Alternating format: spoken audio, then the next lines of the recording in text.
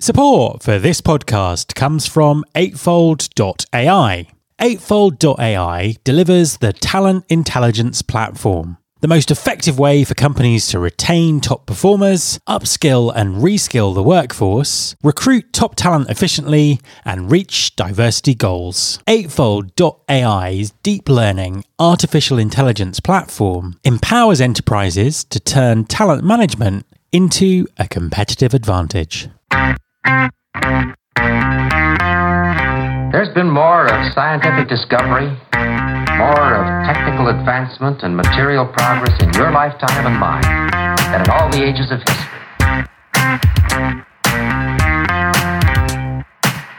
Hi there, this is Matt Alder. Welcome to episode 429 of the Recruiting Future podcast. Some of my favourite conversations on the show in the last 6 months have been around inclusive hiring. Many people are doing brilliant work to support people from marginalised groups into the workforce. And I've learnt a lot from talking to employers like Timpson and organisations like the Bridge of Hope. In this episode, we're going to explore what happens when an employer removes all screening, all background checks, and all education and experience requirements from their hiring to be more inclusive. What are the advantages, the challenges, and the results? My guest this week is Nakiba King, Global Head of Inclusion and Belonging at The Body Shop. A few years ago, The Body Shop created an open hiring program to ensure they were being as inclusive as possible.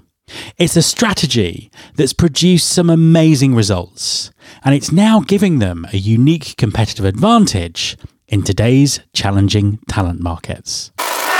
Hi, Nakiba, and welcome to the podcast. Hi, thank you so much for having me on. An absolute pleasure to have you on the show. Please, could you just introduce yourself and tell everyone what you do? Yes, absolutely. So I am Nakiba King, and I work for The Body Shop, where I'm the head of global inclusion and belonging. So I've been around The Body Shop for a while. I've been at The Body Shop for around 9 years and done a variety of things. So worked in retail for several years as a area and district sales and talent manager before moving into this role in inclusion and belonging. Fantastic stuff. So tell us a little bit more about The Body Shop at the moment and the challenges that, particularly the recruiting challenges that you're facing.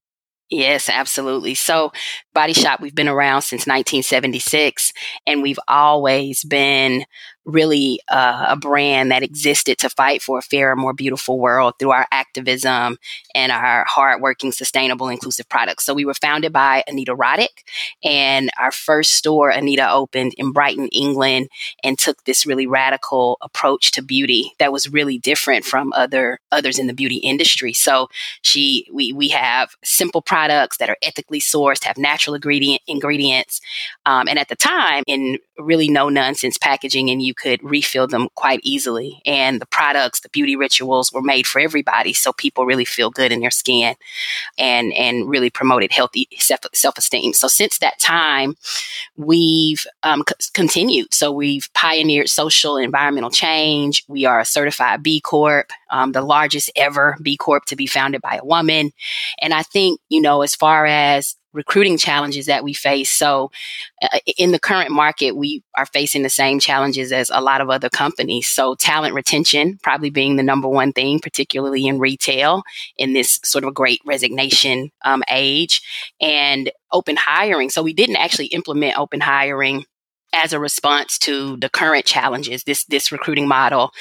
This part of our recruiting model, so open hiring, which eliminates common barriers to employment, has been around for a few years, since 2018. And we found that the impact of the program allows us to successfully hire in a competitive market, sort of regardless. It addresses almost any recruiting challenge that you could face because it really drastically widens the band of applicants.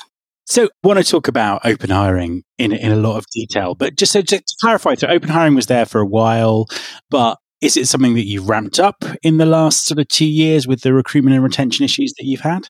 Yeah, so open hiring, as I mentioned, we put the pilot program in place in our distribution center prior to the pandemic in 2019. while it wasn't a reaction to COVID or what's going on in the job market right now, it created this ready-made sort of pool of applicants that are always there, ready and available to be hired. So the current challenges haven't directly impacted how we run open hiring, but during this time, we've developed the program over the course of the past 2 years. So we're doing a few things a little bit differently than we were initially. And one of them is we've really been more intentional and implemented a more purposeful form of recruitment that works alongside open hiring, and we call it targeted recruitment. So basically, we partner with local nonprofits and charities to recruit candidates who've had difficulty gaining employment in the past. So the people that are the most marginalized and maybe the furthest away from the job market. And in the U.S., we partnered with Chrysalis as one example. Chrysalis is in California, and they focus on aiding low-income people into employment. We partnered with Wake LRC, which they assist people transitioning back to society after incarceration. City Relief and Project Renewal both support the homeless population, and those are a few of the charity and nonprofit partnerships that we have to really attract people who need the opportunity. We also developed So when people are coming into employment with us, we developed a needs intake form that, alongside our partners, it allows us to provide wraparound support services to our new open hires. So our human resources team personnel can get to know the employee during the onboarding process and identify any needs they may have in order to be successful, such as housing or transportation, financial literacy, and then they'll connect them to the Body Shop's employee assistance program for support, and or to our partners, our NGO and charity partners who provide that wraparound support as well. And then the third thing that we've really done over the last couple of years is we've created and implemented new training. So this really robust training ecosystem around the program for employees at all levels that we hope will facilitate even more inclusivity in our work environments and really help employees level up their soft skills and capabilities so they can be successful in these roles. Absolutely amazing stuff. Just to dig a little bit deeper, I mean, talk us through the concept of open hiring. What is it? How does it work exactly? And, what were the original motivations behind implementing it? Yes, for sure. So it was a natural extension, really, for us to take our mission, our brand mission, and around using business as a force for good, and to implement that mission through our HR practices. So we were specifically looking at and thinking about, how do we hire, and how inclusive is our hiring, and how disruptive and sort of progressive can we be in thinking about how we hire to address recruiting challenges, and also just inclusivity. So open hiring is our hiring practice for entry-level retail and also distribution center employees. And it promotes a systemic, really fair approach to attraction and recruitment, and then how we select candidates by eliminating common barriers to employment. So we've eliminated background checks for these roles, drug screenings, education requirements, previous experience. We've taken all of those things that are sometimes barriers to people entering the workforce out. It's a comprehensive system. It replaces scrutiny with trust. We really focus on people's potential. So instead of traditional interview process, applicants are basically asked 3 simple questions, and the opportunity is offered to candidates in order of application. So we say first to apply, first to sort of get the opportunity. So the 3 questions, if you're in the distribution center, we ask, are you legally authorized to work in the U.S.? Can you lift up to 50 pounds? And can you work up to 8 hours a shift? And those questions are really the same in any market where open hiring exists. Of course, legally authorized to work in that local market. For retail employees, we ask something really similar. So are you legally authorized to work in the U.S.? Can you lift up to 25 pounds? Can you work up to 8 hours a shift? And then we also ask them why they want to work with customers, which isn't a disqualifier, but we ask and sort of start the conversation that it's a customer-facing opportunity. We instituted this way of working in this policy because we really do believe in that businesses can be a force for good.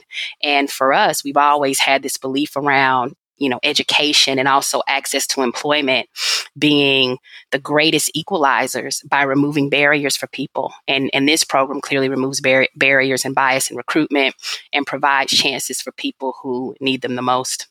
You mentioned there that it was an obvious move because it's so in tune with the DNA of the organization. Yes.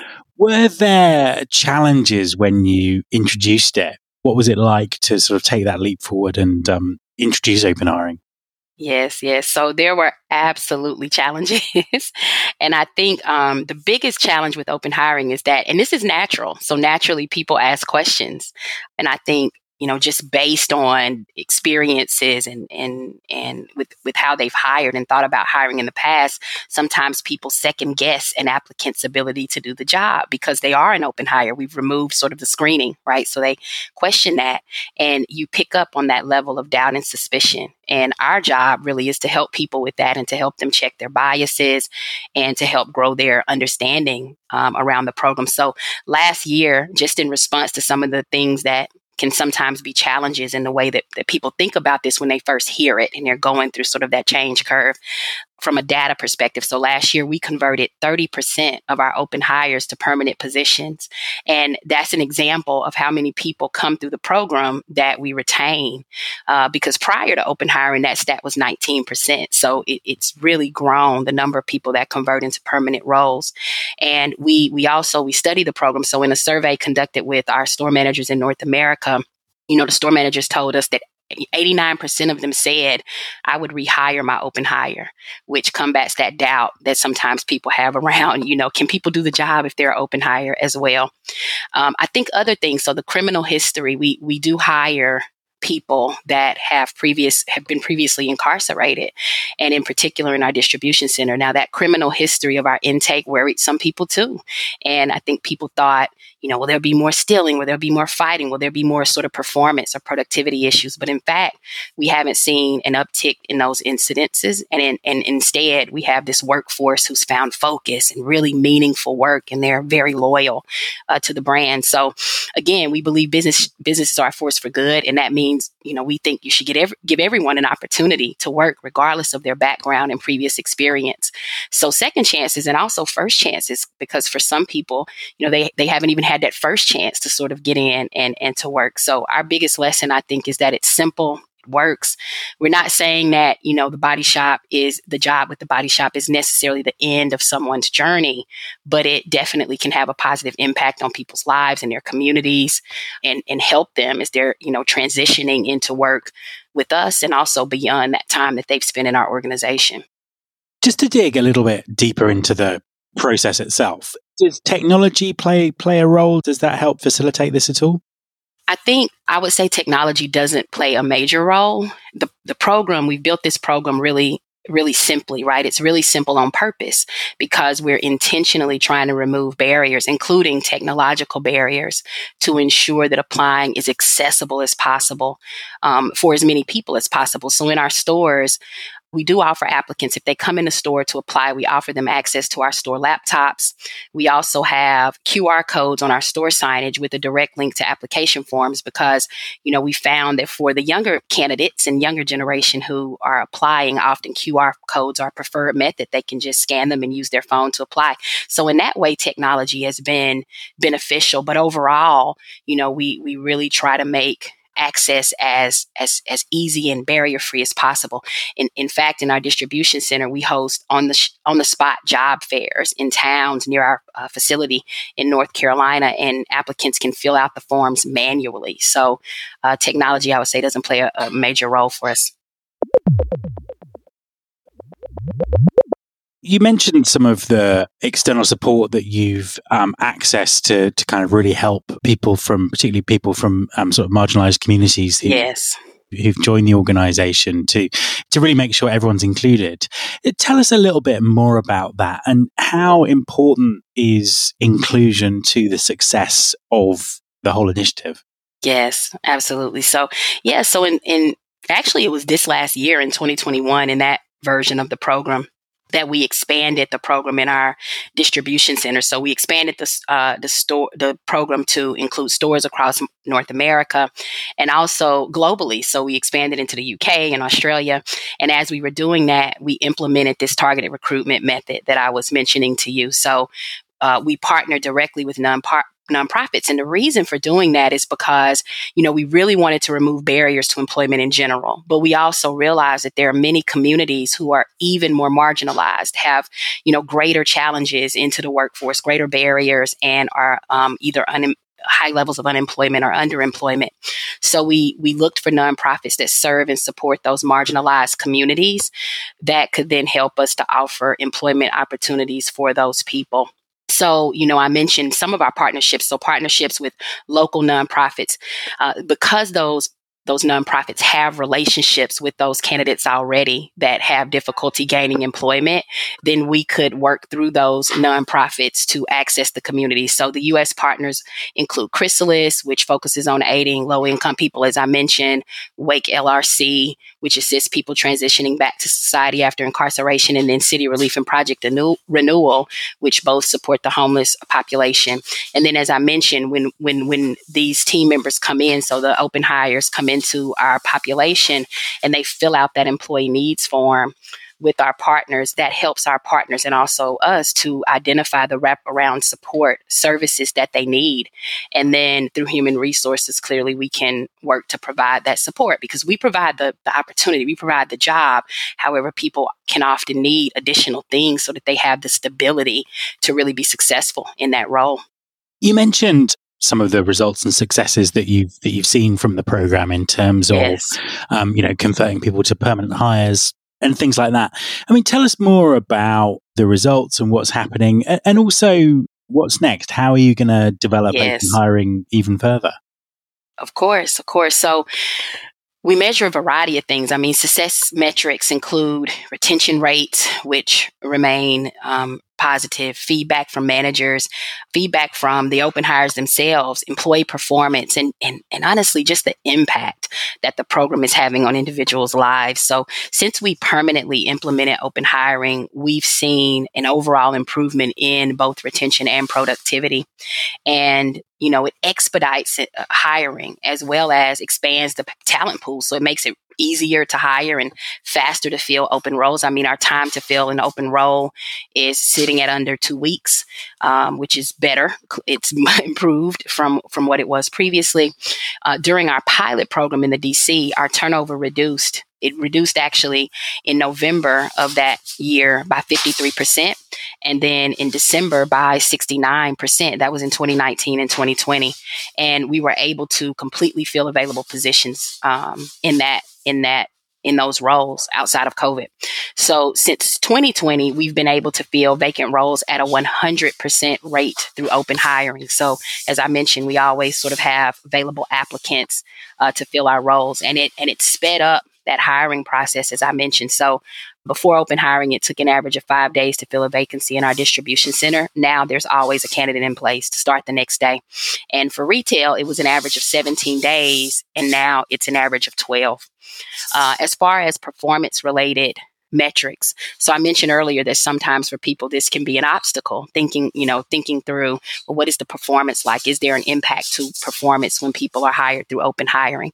But actually, since the launch of the program, our rate of performance-related terminations is about the same as it was for people that were hired through our routine screening process. So in 2020, there was a total of 6 performance-related terminations before open hiring began in November. And following the implementation for those hires that came in November, there were 3 performance-related terminations. In 2021, there were 5 before open hiring, and then 3 after, from sort of September to November in the period that the open hires were in role. So overall, we've seen improvement in key metrics, as well as, maintenance of maintaining some of the other metrics that we were already experiencing. So outside of the success from a business perspective, the one thing that I do want to take a moment to talk about is just the amazing stories and the experiences, not only from the candidates, but also from the store teams that have been working with the program. So a story that I really love to talk about and tell is we have a store manager that works in our Sawgrass Mall location in Florida. And she shares a story all the time about a seasonal retail hire in her store. So we hired this gentleman. He walked into the store. He's looking for a job. And we asked him the 3 questions that I've mentioned, and we hired him on the spot. He showed up for his first day, he was eager, he was excited, but he had this huge backpack. And the store manager actually advised him to leave the backpack at home the next time because our locker storage is limited and it wasn't large enough to accommodate the backpack. So she's, just told him that he didn't necessarily have to bring it. And he turned around and he asked if he could be candid with her. Now, she said, of course, and that's when he shared with her that he was homeless and actually all of his belongings were in that backpack. So the store made the accommodations for him and just found a way to make it work. And he turned out to be an incredible team member and employee. Now, he no longer works for the Body Shop. He actually, in that same mall, moved on to another position after that seasonal period ended. And the store manager always says it was so hard to watch him go home at night, and also as he passed on to his next opportunity. But he always assured us that he was okay. He was grateful for the opportunity. And since he's left, he's working for that other retailer in the mall in a permanent position. So he was able to get that job actually because of his experience with the Body Shop. And he still comes by. So he still comes by the store. He says hi all the time. And actually, he often will come by and ask to buy the store team lunch. But that's just one example. I mean, we have so many of people who've been really impacted by the program. Amazing. And what's the future for the program look like? Is it something you're going to expand? Oh, definitely. So in 2021, I mentioned we expanded to additional markets. So we are now open hiring in the UK. We're open hiring in Australia. And we're looking at, there's lots of interest, even internally, lots of markets that are sort of raising their hands and asking if they can join us on the journey. So we will expand the program a bit, potentially over the course of 2022 with additional markets. We plan to bring in over 1,500 new employees through open hiring. So we brought in 1,400 people last year. We plan to bring in over 1,500 people through open hiring in all 4 of our global markets combined. And at least 350 of those people that come in, we want to ensure that they're coming from those charity partnerships that serve communities facing the most barriers to employment. So those are sort of our numerical goals. But we're also building capability. So continuing to build, training, development programs, apprenticeship programs, social support so that people are not only in an open hiring program, but they are supported to thrive in their development and their long-term sort of career path. We're also looking at ways in which we can expand the program beyond entry level, because currently it's entry level seasonal positions. However, later in the UK, we're looking to pilot several corporate and global positions as well. So I know that there will be lots of TA leaders who are listening to this who are very keen to implement or introduce similar programs in their own organizations. What have you learned as an organization from doing this? And what would your advice be to TA leaders who are wanting to do something similar in their business? Oh my goodness, we've learned so many things. I think one thing that I've learned personally is to be curious, because there are such sort of creative and innovative ways that we can think about talent acquisition and ways that really work. So, a takeaway from open hiring specifically that I'd like people to consider is that, previous experience, background checks, drug tests, while we've been doing those things for a long time, are not necessary to find good, hardworking people and employees. When you really give people access to something that they've been struggling to find, like employment, they'll work hard to keep it. And many of our employees have said that just getting that second chance has given them a reason to be excited to go to work and improve their future outlook on life.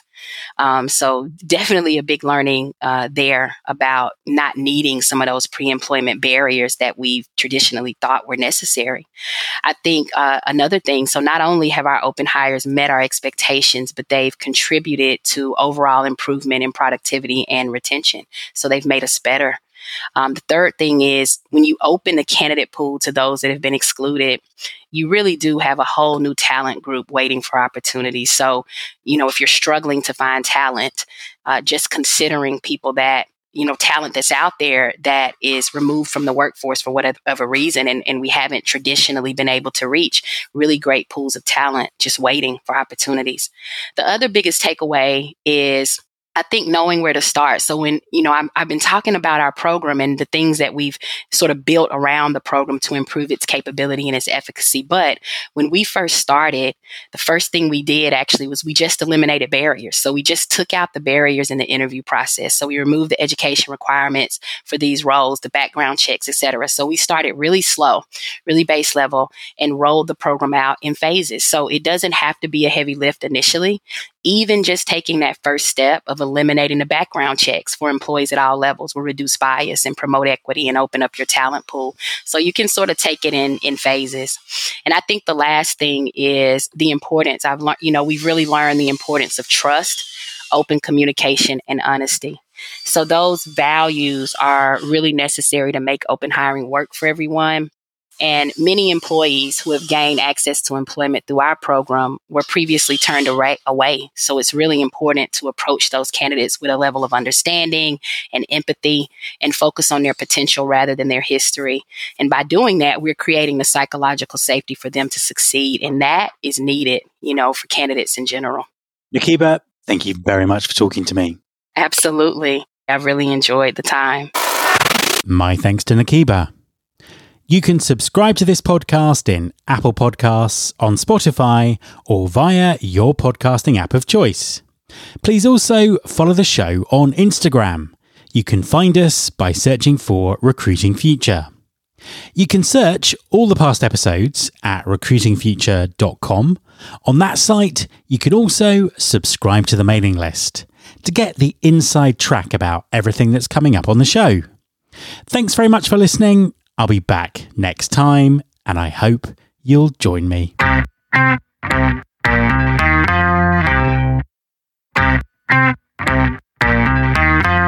This is my show.